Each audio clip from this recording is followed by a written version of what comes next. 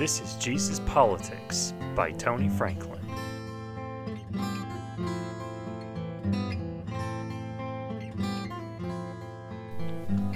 Jesus Politics is a podcast that's devoted to looking at the teachings and values of Jesus Christ and applying them to our contemporary context today, especially in the realms of politics, community development, public relations, and leadership.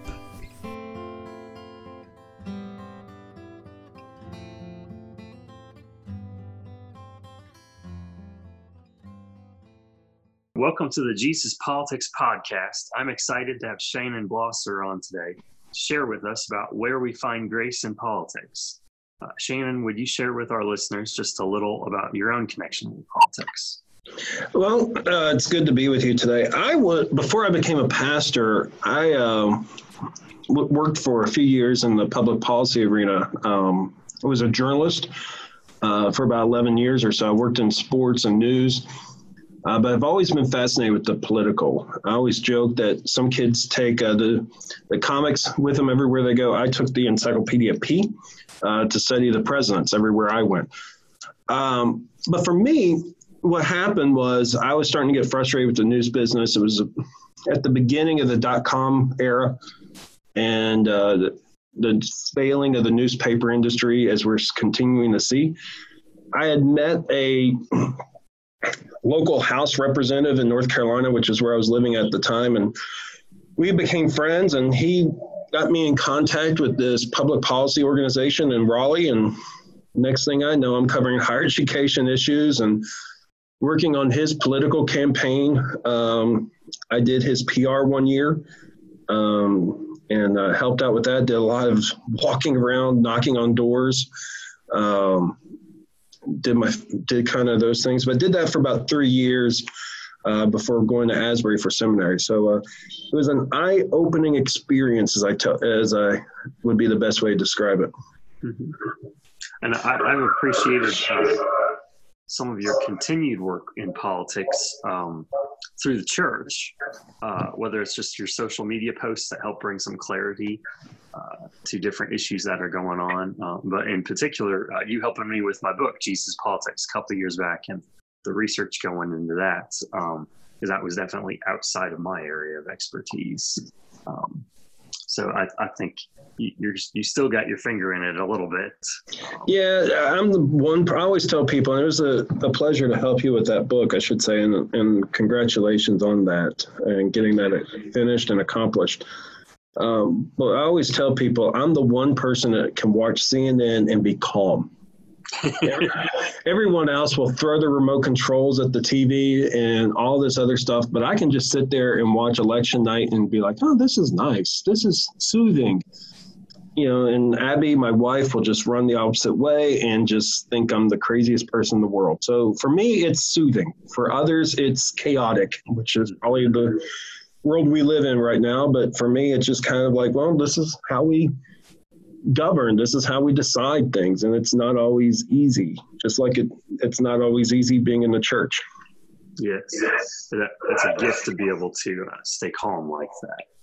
It's hard. Sometimes you want to take your baseball bat and throw it in the TV, but you realize, okay, it's not going to matter. It's not going to solve anything. Yeah. Well, part of our discussion during that time we were working together on the book, Jesus Politics, we focused on grace as one of those values. And I think Scripture gives us a number of very clear examples that grace is not just forgiveness, but it involves a restoration of relationship or redemption of relationships. That's a lot more involved. Sometimes there are places in politics, I think, that pretend to be grace, or maybe they imply that they're grace, but they're not really. There's something else. They're not living into that restoration of relationships fully. And sometimes I think that there are places that it is being lived out. Where do you see the places where it may be implied, but it's not really being lived out fully? I think for me, one of the places where, if we talk about grace within the context of reconciliation and how we view one another, I think it's always in the context of how we say we need to be more accepting of others and how we need to be more welcoming to people. What I always find in the political realm is we talk a good game on that. But when push comes to shove, what we really want to do is only welcome those who agree with us. And so there's always limitations upon our welcome. We will welcome you if you perhaps are more progressive, if you believe in our viewpoints, or if you are conservative, if you buy into our viewpoints. What we never say is, I'm going to value you as the fact that you are created in the image of God. And sometimes we will even use that language, and I fear this sometimes, that we can use that language to say, well, we're all created in the image of God, but then dismiss the creativeness of those who disagree with us. And it's, I hate to even say this term, it's a both sides thing, because that can be misconstrued sometimes, but it is. You see this in the talking points within progressives. You see this within the talking points of conservatives. We live in this tribalism right now, where grace is only applied to those who like me and agree with me. It's one of the things I talk a lot about in sermons sometimes, that it's not just about us. It's about, are we willing to welcome those who are different than us? And that cuts a chord with us that we are uncomfortable with. And that's one of the things I don't think we always recognize with grace, is that it's uncomfortable. Grace is very uncomfortable. It's easy to say, I'm sorry, I forgive you, but are you willing to live with one another? And that's the hard point of grace, especially in the political realm. Mm-hmm. Yeah, I think that sometimes when we think about politics, we just think about CNN. We don't think about just doing life together with one another. And the word that I have just even over the last couple decades heard over and over is tolerance. But tolerance is not the same thing as grace. There's a difference there. Where do you see today some of those places where we're just really missing the mark? As far as like different people groups or demographics, because I think that I don't want to say that we figured it out for any particular graphic, but I think it's changed a little bit over the years, where sometimes we're better, sometimes we're worse. Well, I think just in kind of thinking about that, I think there's two places perhaps we're missing the mark on that right now, that grace idea of welcoming. And I'll look at it from a progressive lens and then in a conservative lens. I think from a progressive lens, we're missing that in the quote unquote Trump coalition, in the Trump voters. You see a lot of progressives that are easy to denounce anyone that is from Appalachia or from the Rust Belt, simply and call them uneducated or backwards or anything like that, just because they voted for Trump. And there could be other reasons why they voted for Trump, simply because they didn't like Hillary or whatever. But there's this dismissiveness of Appalachia culture, rural culture, Rust Belt, right now from anyone that is of a progressive line, because how dare you? And you get that sense within the conversations of how dare you. Then on the conservative side, it's anyone that is not, I hate to say it like this, but anyone that's not white. And I think that is coming out more and more, especially in our immigration conversation. It is very clear it's a tribalism that grace is only applied to those who are like-minded and have the same skin tone. And that's sad, because it is a rejection of the very grace that we say that we claim. Because you cannot say that I love Christ if we are not willing to love the Christ in others. And so this whole dismissiveness of anyone simply because they may come from Honduras, or they may simply come from another country, or they don't speak English, I think is an issue. And so we've got these two lines here that is simply dismissing someone simply because of another culture, if you want to tie those together. And I think, I was thinking about this a little bit ago. I think it was 538. I listened to that podcast a lot. Was talking about how we're moving away from one another. And I don't think that is helping, where we are moving away from each other. Republicans will only live with Republicans, Democrats with Democrats. So we don't have this intermingling of each other. So it creates this WrestleMania, this fighting amongst each other. So those are the two big places. And it does tie back to, I think, with this idea of culture and how do we respond to other people's culture. Mm-hmm.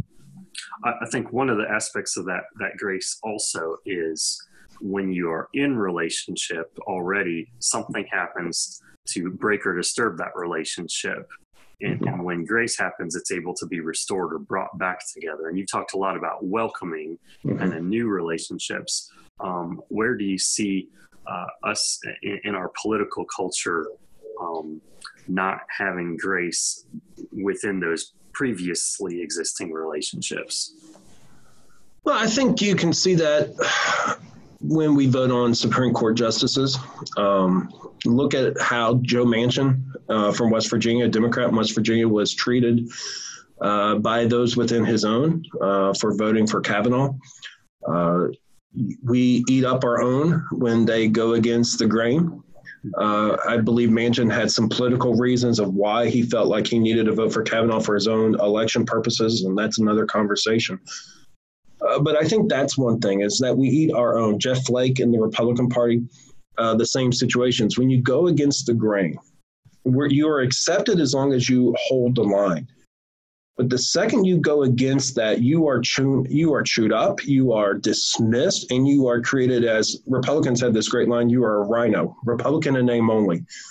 And I think Democrats are starting to get into that as well with this political purity. I think it's going to be very interesting how this Congress acts within that, because there's definitely a newer breed of Democrats, kind of like in the Tea Party era in 2010, that was very much about political purity within that Tea Party realm. This Democratic coalition that came up, that was elected in 2018, is very much in the same vein as the Tea Partiers in 2010. Wanting purity. And so when you go against that political purity, you get chewed up.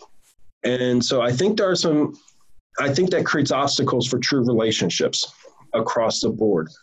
Gone are the days, I think, of a Tip O'Neill and Ronald Reagan. And I know that conversation gets idealized and mythicized a lot and taken out of context, but I think those days are long gone.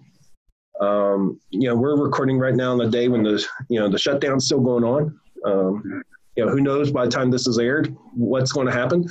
But I think that that breaking of those relationships across the line create this chaos. Mm-hmm. And so until we're able to walk across the line and be willing to say there is something of value to this person's beliefs, that we're going to miss something. And so the more we pull our political parties apart, I think it's just going to create this polarization, if you will, of the process. Mm-hmm. I think that's a great example. Just the idea that in our diversity, politically, we really, it's just one job: caring for, protecting for, making sure people are taken care of. And when there's no grace, it's not saying everybody has to agree. Mm-hmm. But when there's no grace, there's no relationship, and what you end up with is shutdown. Yeah, it can't exist. Yeah, it's almost, shutdowns happen more often, I think, now. But it's almost like the kid at the playground. They didn't get picked on the kickball team and took their ball and ran home. Yeah. I'm not saying I did that, but we do that. We get upset, and I see it in the church. My golly, the pastor is Republican, or my golly, the pastor is a Democrat. Good luck trying to figure out what I am. But we see that. We want to align our churches with our political perspectives. We want to align our schools with our political perspectives. At some point, it's got to be about what's the greater good. What's the commonality that holds us together? And I think we've lost that. I honestly think we've lost it. And I don't, and I think and I can't tell you how we've lost it. I have my suspicions. I think it has to deal with 9/11 and that fear that came out of that. but we've lost that sense of sharing common bonds with each other outside of watching Clemson beat Alabama. And, those are great things, but what holds us to something more important? Yeah. Well, that's our next question. Where do you see real grace in our politics? Times of tragedy, we're still doing a good job of coming together. Look at a couple of years ago when you had the shooting of the Republican, I forget his name, but the Republican from Louisiana that was shot in a baseball game. You had Congressman Giffords who was shot several years ago. Those moments still bring people together, and there's moments of grace and reconciliation and attempts to say that there are things better that hold us together. Those are moments that still bring us together. Times of national emergencies and chaos still tend to bring the nation together. Those come with an asterisk, though, in that those are fainting moments, and that you talk the game for a few moments, and then you end up back in your own political quarters. Those are the places where I see it right now. I don't want to sound like I'm struggling here, but it's hard to pick out places, I think, right now where we are seeing true attempts of reconciliation and grace. You don't have, you don't have Christian groups. I hate to say it like that, hate to say it, but you don't have Christian groups that are politically active working together upon a common good right now. And I'm just struggling, honestly, to find those places. And I think we all are. I think if we honest to goodness found a Republican and a Democrat that was honestly working together for the common blessings of life and for the common good, I think it would shock the world. But what we see is when someone steps out to do that, a John McCain or a John Kasich, Joe Manchin or others, they're ridiculed. And so there's no value to do that, which is sad, because you could lose your job, you could lose your election, you could lose everything. So I think it makes people timid. So I think that's why we're struggling to see it, which is sad. I don't know. Where do you see it, Tony? I don't know, honestly. I see it in very small places, sometimes in our churches, sometimes outside of our churches. But you talked about that tribalism, and I heard our country, and in particular here in Kentucky, that word used by a man from Brazil who teaches here at Campbellsville University in his kind of different experiences here in the States, where if you're not one of us, if you're not from here, it's really hard to even build those first relationships and get in. But just moving from down from Illinois, and it probably honestly was like this in Illinois too, but I was part of the tribe there. Coming down here to Kentucky, where you've got over 100 counties, and every county is their own unique, different culture. Yes, it's not near as bigger regional, big urban sprawls like I expected it to be, and I think that just gets more emphasized in days like today. I think you bring up something that's interesting when you talk about grace. We talk a lot about grace from a political spectrum, but political spectrums are also on how we treat regionalities. Mm-hmm. One of the things I've often said about Kentucky, and I love Kentucky, and it is a great state, but we are definitely segregated within the state from our regionalism. I'm out in Western Kentucky right now. You might as well be living in a different state. When you get past Bowling Green, and I've heard it joked about here in Princeton, but I'm pretty much in another state.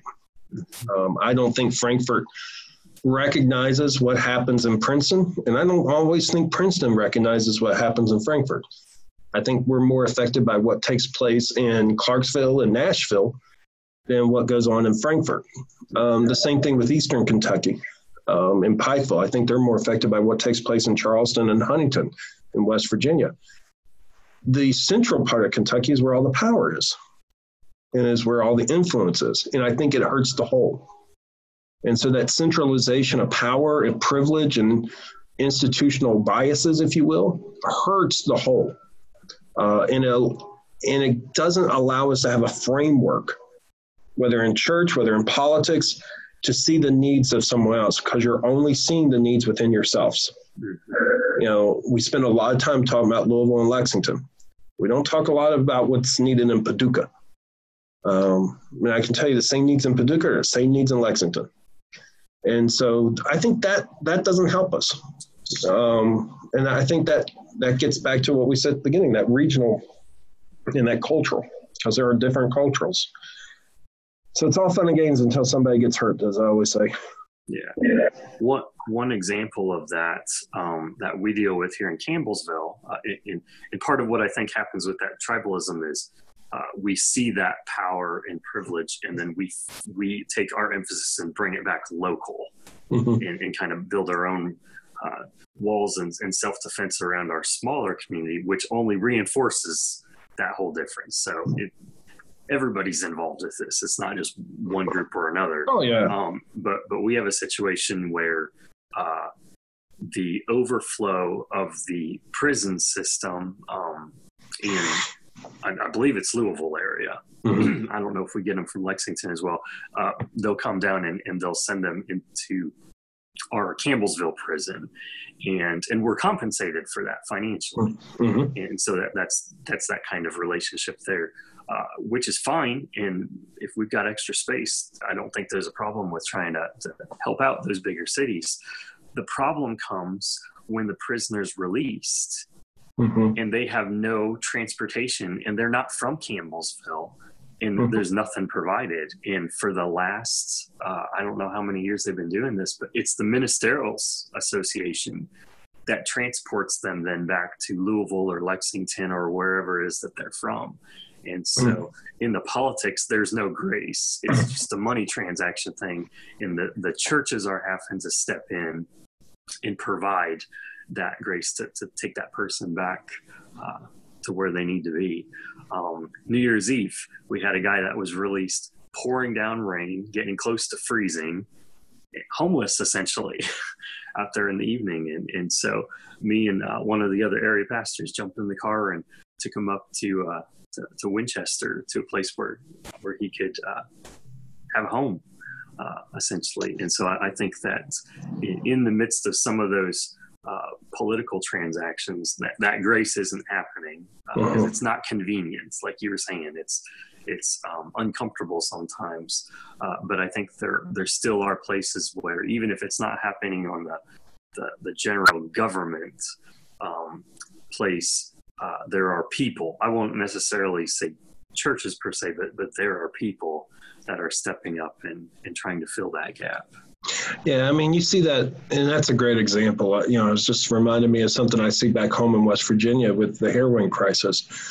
There's a great documentary gotten an Oscar nomination, actually, either last year or a couple of years ago, called Heroin. And it talks about how the courts, a ministerial association or a ministry, and the fire department were all working. These three people were working together as one to build not retribution, but restorative nature to life, because the penal code is retributive. You did this, we're going to do X to you. But these three were really working on how to. One person was trying to get prostitutes off the street. One person was trying to get cleaner needles and into people, and getting that sort of thing going. The other was trying to work on drug courts, and all three were working as one unit. We need more of that. We need more about what's going on in Campbellsville. We need more about what's going on in Huntington, West Virginia. Those are the small differences you can make. They don't always make the Lexington Herald or the New York Times or the USA Today, but I promise you, they do more good in our communities. And I think that's what we need to see.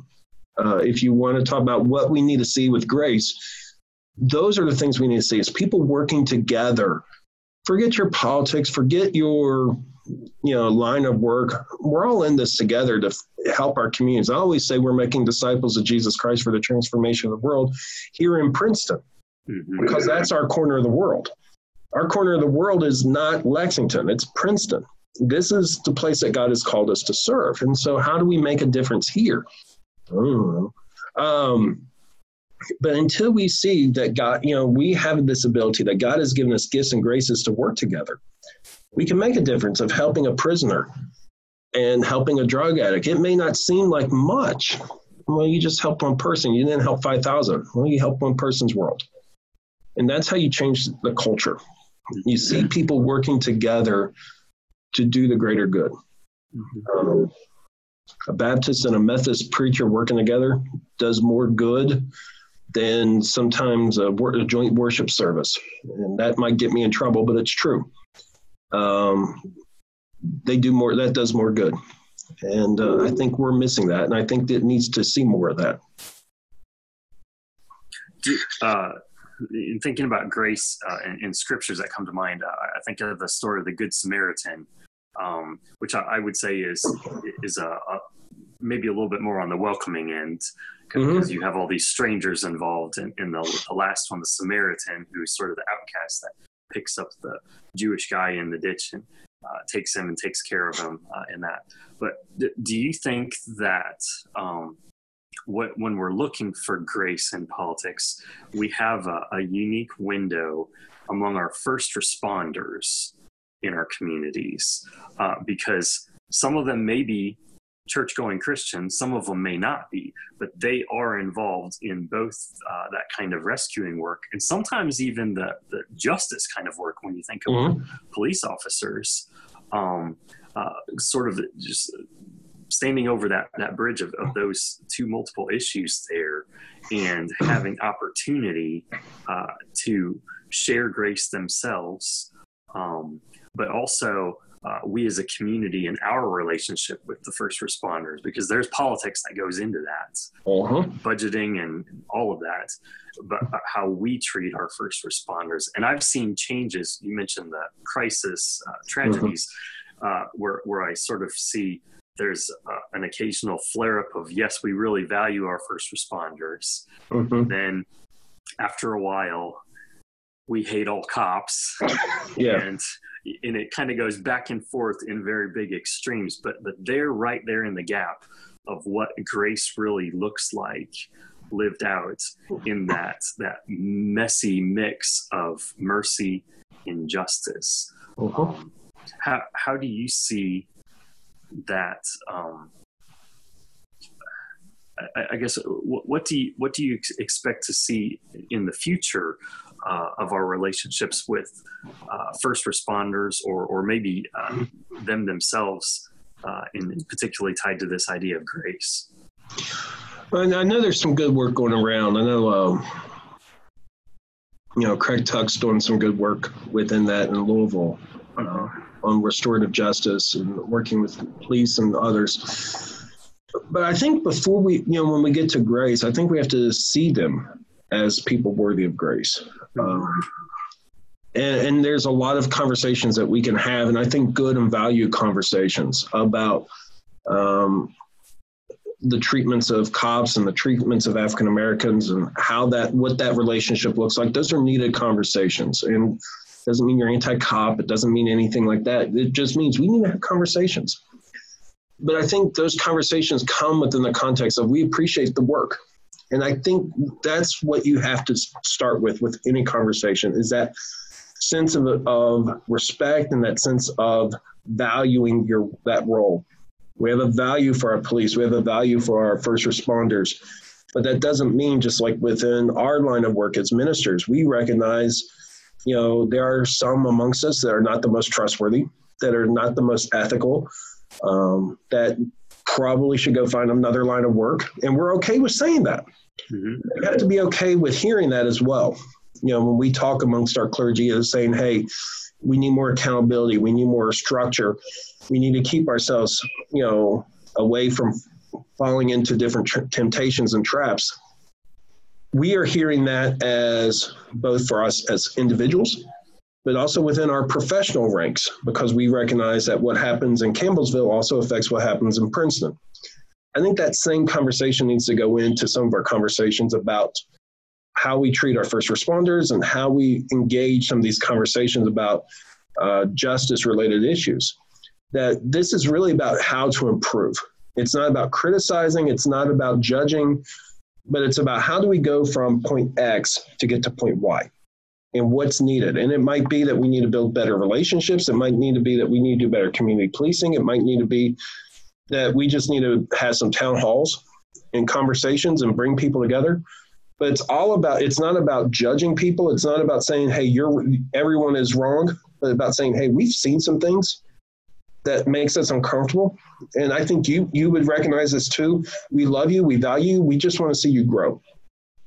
And I think when we start those conversations that way, instead of saying everyone is bad, everyone is awful, you're this, you're that, or even just saying, oh, they could never do any wrong, they're perfect, they're because of what they do, we blind ourselves to the deeper conversations that need to be had. And when we blind ourselves from those deeper conversations, we're only making things worse. Because then we refuse to allow ourselves to hear hard truths. And I think grace also has that element of being willing to receive hard truths. And so we have to have that dialogue. But if we start that dialogue in a posture of, I'm always right because of what I do or who I am, and I don't need to hear this from you, then we're never going to get anywhere. But if we say, look, I value you as a person, I value your work, I value you as a child of God, but these are these things that we want to hold, and I'm going to hold it in myself too.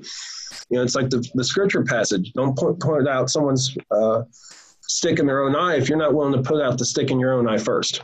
I think that has to work too. I think we've got to be willing to say to us, hey, we've not done a good job with racial reconciliation, and we've not done a good job with X. And so as we come alongside you, we're going to come alongside, and we're going to improve within ourselves too. So I think that has to go in. We have to recognize within ourselves too where we have fallen short.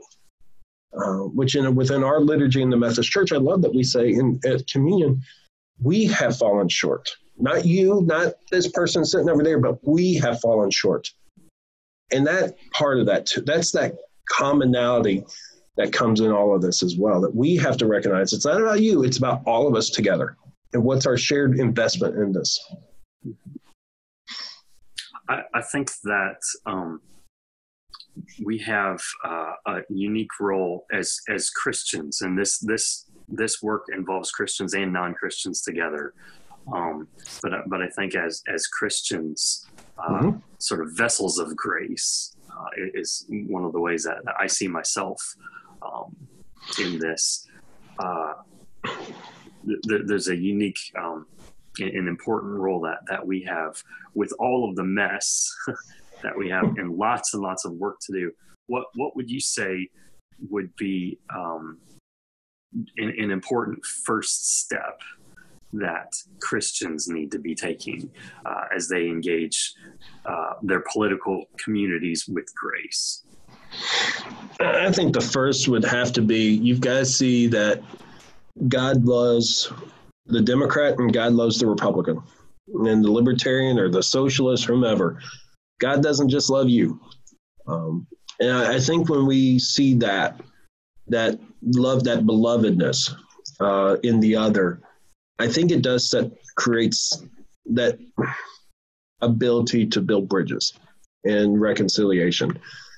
That's the first primary step, is we have to see that God doesn't just love those who look like me.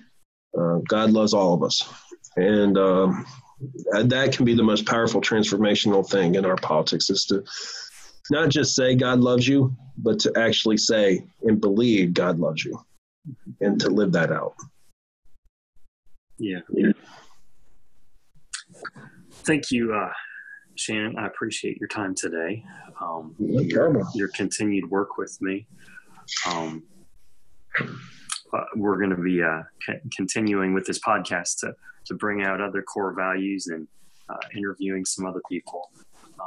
But my hope is just to get these values out on the discussion table, because we talk a lot about money, we talk a lot about power, we talk about a lot of things, but some of these values are, as you were talking about earlier, really important to do in the Word. Yeah. And so I want to bring them back to the discussion table. So thank you for your time with us today. No problem. I'm glad to be here. Good luck with the project. You can read more about Jesus Politics in my book called Jesus Politics, The Four Gospels in Politics by Tony Franklin, sold at Amazon.com or on my blog at revtonyfranklin.com. Thank you for listening.